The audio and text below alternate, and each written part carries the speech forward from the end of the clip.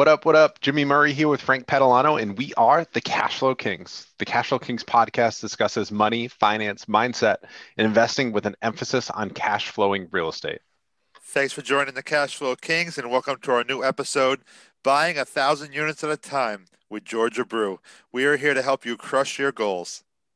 Hey guys, so we have an amazing guest on today that literally purchases 1,000 units at a time.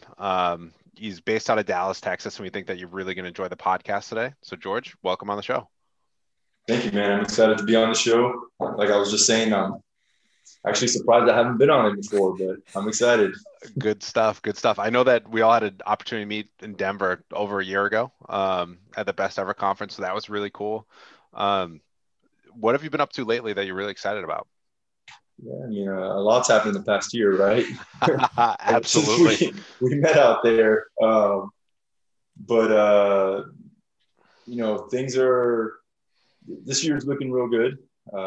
We've gotten off to a pretty hot start and looking to continue that throughout the year. 2020 was a pretty slow for us in a sense of new acquisitions. So we're kind of ready to turn it up. Definitely. So were you guys more focused on stabilizing what you had bought the prior year, or was it more COVID related? No, it was definitely more COVID related. I mean, we had some big goals for last year, and we do a lot of heavy lifts, and usually requires a bridge loan, and COVID made that pretty difficult on the lending side. So luckily, it's back now, and we're back at it. So George, tell us about yourself. I mean, how did you get started in real estate? What were you doing before that, or just jump right in with your family, or what? Back. Yeah, no. So I was studying to be an engineer. Electrical engineering is what I got my degree in. But while I was doing that, I sort of already knew I didn't want to do it. Yes. But I knew I wanted to start my own company. I just didn't know what at that time. And man, I spent a lot of time in the library because not everything was online like it is now. George is making himself sound a lot older than he really is. He's a young guy. You guys will have to look him up on Instagram. But no, I feel that you're a double E major, so I can imagine you probably lived in the library. Yes. And, I kept researching successful individuals. I knew I wanted to build a good amount of wealth, and kept kind of leading back to real estate. At some point in these individuals' careers, they either started in real estate or they just invested a ton of their money in real estate. So I started digging into that. I got my real estate license, which I didn't have to, but I just thought maybe that was the path. I got my mortgage broker license, started doing some deals that way, and eventually got educated on how to buy and sell single family at that time. Started doing some wholesale, some fix and flips. Really enjoyed the fix and flips, so I started focusing more on that. And by that time, I had graduated, and I was working at UPS in their engineering department, and finally got enough deals done where I felt like I was actually losing money by being there. So I quit my W-2, started doing real estate full time. That was about 15 years ago. Then a couple years into that, decided to open my own construction company to help with the fix and flips and kind of scale. I had ran into issues finding good contractors, so I decided to go ahead and bring it in-house. So that was about 12 years ago. So then about 4 years ago, so what is that, 6, 8? Between those 8 years, I was just grinding and growing those two companies as much as I could, the construction and the investments. And so about 4 years ago, my family was starting to grow. So I got three little girls. And I was just spread so thin. I had no time. I mean, I was literally just working day and night. And I kind of just stepped back and I was like, man, this is not what I had pictured. You know, I've had success, and you know, I make a decent living. I'm providing for my family, but I'm not providing my time. Right. And that's what kind of made me start looking for something else. And at the same time, I was working on a renovation for a multifamily syndicator, and just started asking him questions about, you know, how he acquired the property and whatnot. And then he explained the syndication part to me, and it was just like a light bulb. Like, oh my God, this is what I need to do. You know, it's I'm buying 100, 1,000 units at a time, and I just started. So one, I needed to learn, right, and gain that education, and definitely different from single family to multifamily. There was some things that kind of transferred over and whatnot, but you know, the underwriting and just knowing all the data that goes into multifamily. You're buying a business, right? You're not buying a house anymore. So once I felt comfortable with that, then, you know, for a little bit, I was doing kind of both the single family and the multifamily. And I realized that I was still kind of spread thin and not giving it all to one or the other. So that's when I decided to cut single family off altogether. Stuck with the construction company because I still very important piece of what I do. And I leverage that when acquiring these properties. But yeah, that was maybe about 3 years ago when I decided to go 100% multifamily. And now I'm at about a little bit over 2,100 doors. We've got roughly like 500 or so right now under contract. So that's awesome. Yeah, that's how I got here. George, what market was that? That deal, that syndication deal that you learned about it? Was that Dallas or was that somewhere else? On how I found out about that first deal that that larger building that you found out and learned that different style, that technique. It was in Dallas. Yeah. Gotcha. Yeah. Now, do you still own your single family? Smaller multifamily. Go ahead. Yeah, all good. I was going to say, do you still own the single family portfolio that you had started with, or where you at with that? No, so mainly it was fix and flips. We did have some small multifamily and some rentals, but when the market really started heating up, we sold all of that, and I've just got one right now. Good stuff. Good stuff. So what was it like starting your construction company from scratch? What does that look like? I can imagine that must have been a tremendous grind. It was, man. It was. You know, there was a lot of trial and error,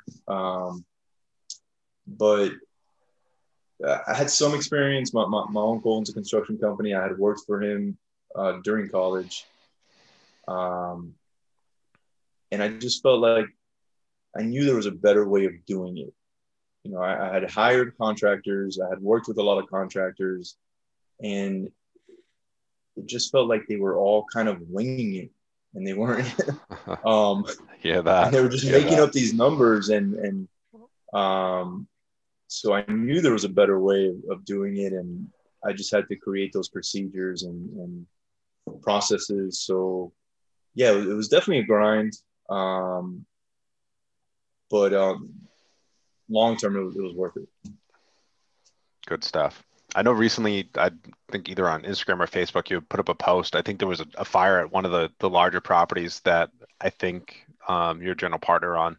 What's it like dealing with that, and what's some of the level of coordination and kind of events that transpired to make sure that you keep the asset stable?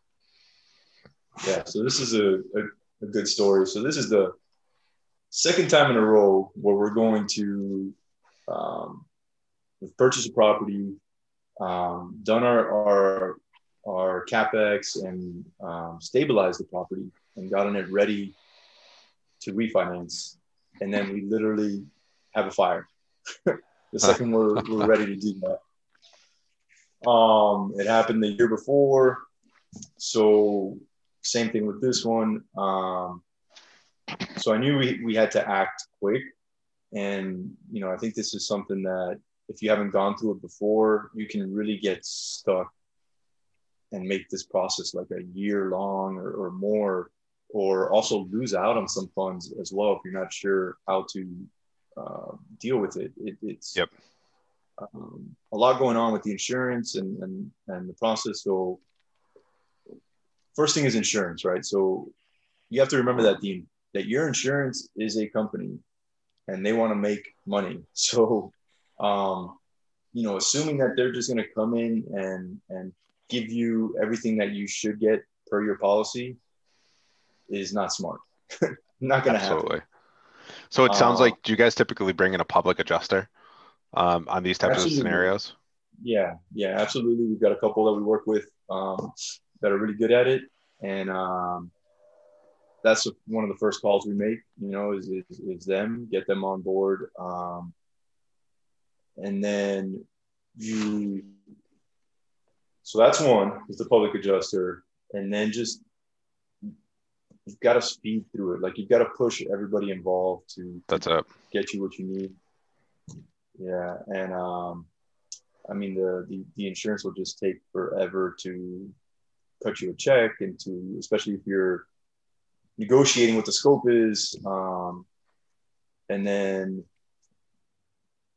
I always tell everybody, make sure you get rent loss in your policy. Yep. Rent loss is a huge component of the insurance policy. Yeah. So then that's something else you got to fight for. So, right now it's, they hired an accountant, forensic accountant to look at our leasing. And so it's never easy. It could come to the point where engineers are involved. On this one, we got lucky that we're able to work with their adjuster, right? The insurance company's adjuster, and agree to a scope without having to get an engineer involved. But you got to know that it's going to be a battle, and it's going to be worth it in the end. But at the same time, as far as your residents, right? So, this was eight units, one building with 8 units. We had to figure out what to do with those residents. That was our main concern at first when I got the call at, I don't remember what time, 2 a.m. or something, but it's always in the middle of the night for sure. Right. So we were able to quickly get some units on board and get them into new units. So at the end of the day, we're going to have 8 newly renovated units. Our residents are still with us, and we'll end up getting more rent for those new 8 units now. But it could be a struggle if you don't maneuver through it correctly. Absolutely. So in my experience, the public adjuster in our area is going to cost us 10%, but they typically drive the original proposal from the adjuster at the insurance company up by anywhere from 30 to 50%. Is that kind of similar to what you see as well? It's similar. Once you build a relationship with one, you can possibly get some better rates, but absolutely. Yeah. Yes. Yeah. I know that our stuff is smaller scale, so 10% at your level is probably a little bit different for 8 units and potentially, into 6-figure claim. That totally makes sense. One of the things that I love about your deals when I see them once in a while is the fact that because you have all that construction experience, you often are able to go after those heavier value adds, compared to most people that I see out there. It's like some people just want the ones that, oh my God, I don't want to put lipstick on the pig. They just want ones that are completely done to buy. When it's pretty awesome that some of the deals that you offer, it's a lot of work, but it's worth it. Yeah, no, and we like those too, right? We like the day one cash flowing properties, but for our investors that are looking for higher returns, we do like to also offer the heavy lifts. And Well, So on those heavy lift properties, like what does it look like in terms of the lifting that you're doing? Obviously, you want to upgrade the property, but upgrade your tenant base as well. So what is some of like maybe a quick like 3 to 5 step process that you guys tackle on the way in? yeah, so I mean, first things first is we secure the property. Usually, it's very rare where you'll have one of these properties where all the gates are functioning, all the fences are up and working and doing their job. So we secure the property. We take care of the major deferred maintenance. Usually there's going to be lots of roof leaks and plumbing issues. So the existing residents feel like, okay, there's new ownership, and we're not looking to relocate all of them, right? So we want to be able to keep the good ones. And then we start doing our upgrades. We start usually on the exterior, you'll start seeing the new paint go up, possibly rebranding if we're going to go that route. And then simultaneously, we're working on the interior units, getting them ready as well. And then kind of just start getting rid of the bad apples and flipping the units. George, awesome. on the smart tech stuff, are you guys still doing key locks? Are you guys starting to do some other things? We're not doing too much on the smart stuff yet. For the C class, I think there's maybe space for the locks, and maybe the thermostats, but maybe like a C plus. Yeah, no, on a lot of the higher ends, on a lot of the A and B stuff, high B stuff, you're starting to see a lot of people pushing that. And I mean, most of my stuff is smaller multis. I mean, I have some syndication stuff, but I'm more heavily focused on the smaller multis. So we haven't gone into that space too often. Just wondering if you're seeing it. No, I'm definitely seeing it. And with the construction company, we're doing a lot of it too for some other clients that are in the B class, A class space. Same with the package rooms as well. But yeah, I mean, it's definitely heading that way. Absolutely. Since you have basically 2 7-figure businesses, what percentage are you focusing on each one right now, you figure? Are you 50-50 or what? They go hand in spurts? Hand. Okay. They go so hand in hand.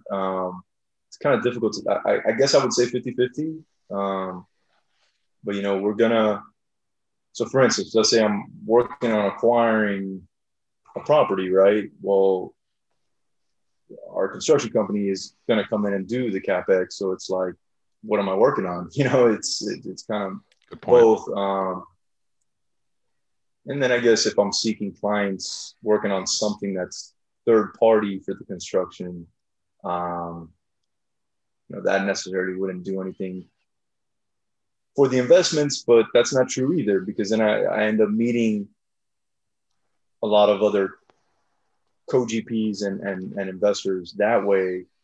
I mean, it's happened. And then on their next deal, I'm partnering with them. So yeah, it works hand in hand. Oh, that's awesome that it rotates and kind of through osmosis, you're working on both at the same time. Well, I was just thinking like you live in Dallas and you have that. So for example, I think you did a deal in South Dakota recently. Are you sending your crew up there to do the work, or are you hiring people up there separately? We do a little bit of both.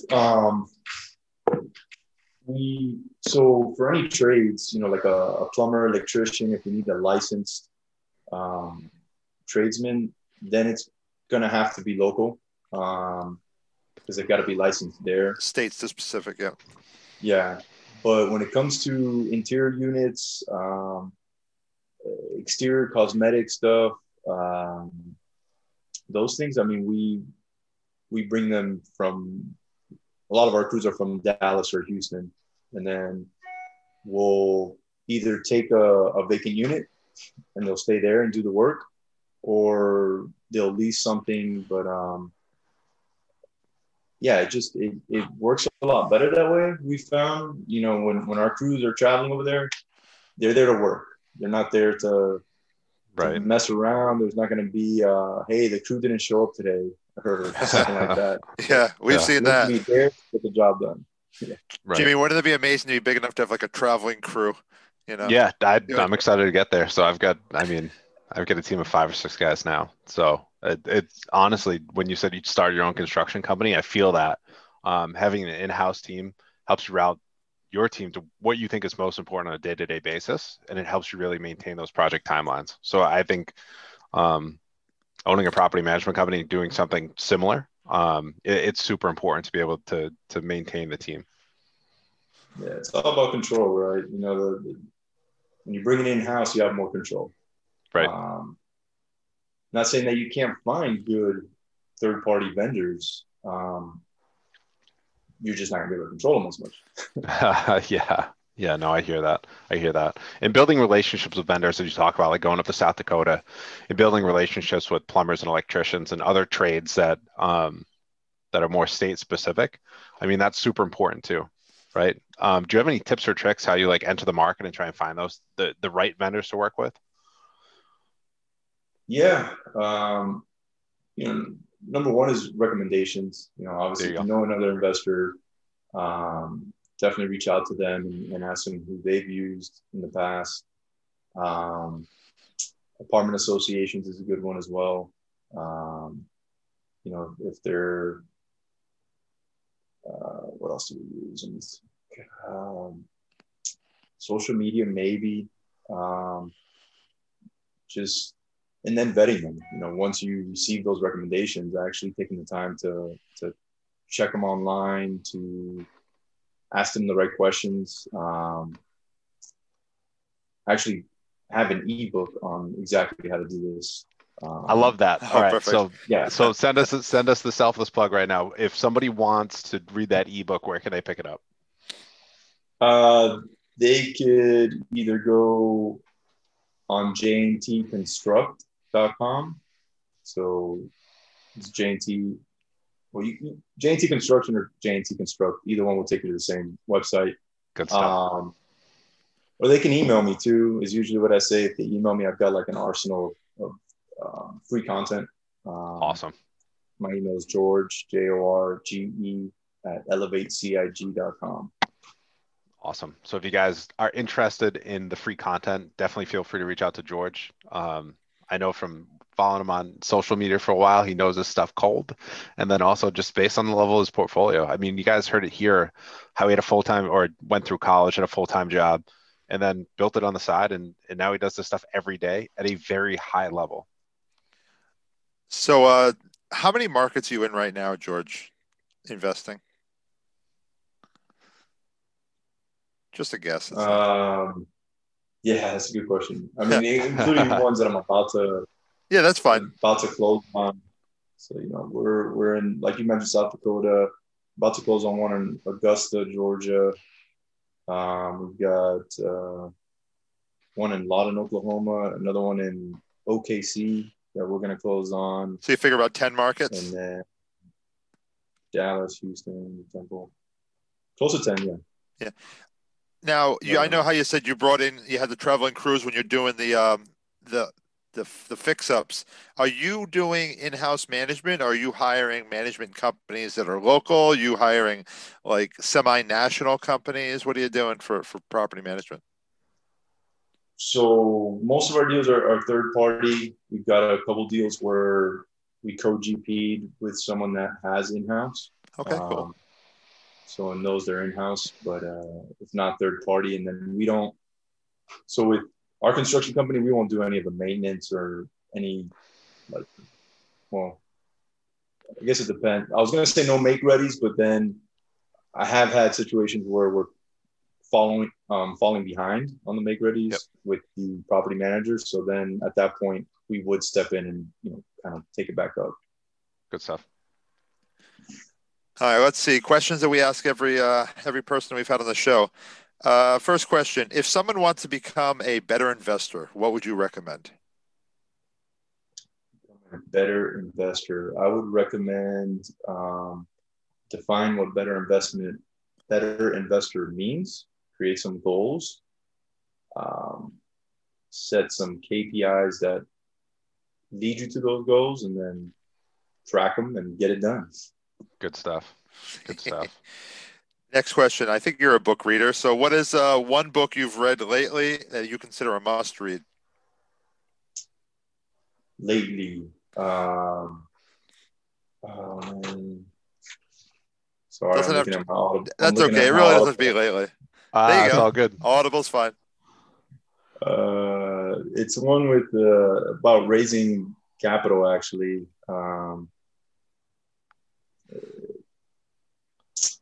Is it the Bigger Pockets one on raising capital or a different one? No, it's what's this guy's name? Hold on, sorry. All good. That's okay. Capital Raising, the 5-step. Richard Wilson with the Family Office. I don't know if you're familiar with him, but yeah. Like Jeffrey Machado. Oh, I just turned. Oh, there it is. 5-step system Sneak for peek. raising capital. That's okay. We'll check that one out. I don't know. I haven't read that one. Jimmy, I don't think you've read that one either. No, honestly, raising capital is the name of the game. Having constant access to capital when you're able to find deals, that's going to set you levels apart. It's very specific, and that's what I wanted, because it's one of our, I don't want to say a bottleneck right now, but it's something that we've decided we want to focus on. One of our goals for this year is really taking it to the next level on the raising capital. Good stuff. Good There stuff. you go. So last question. What do you want to be when you grow up? Where do you see your business in 5 and 10 years? When I grow up, man, I want to, investment wise, I want to have 10,000 plus units in-house, under management, in-house property management, as well as the construction, and maybe looking into other aspects of the business that I can bring in-house. And then kind of just overseeing it all, not stepping away more and more from the day-to-day, and just being that visionary and just continue to grow. I don't Good see stuff, you man. as someone at 80 years old, like sitting in the casino, smoking a cigar, just like doing nothing. I just don't see that. I see you being a workaholic. Yeah, I definitely can't do nothing, but I wouldn't mind enjoying yourself. that freedom to do even more. That's it. No, I hear that. So George, if somebody wanted to reach out to you, like, what's the best way? I know that you dropped the link for your website, but is there an Instagram or Facebook handle they can follow?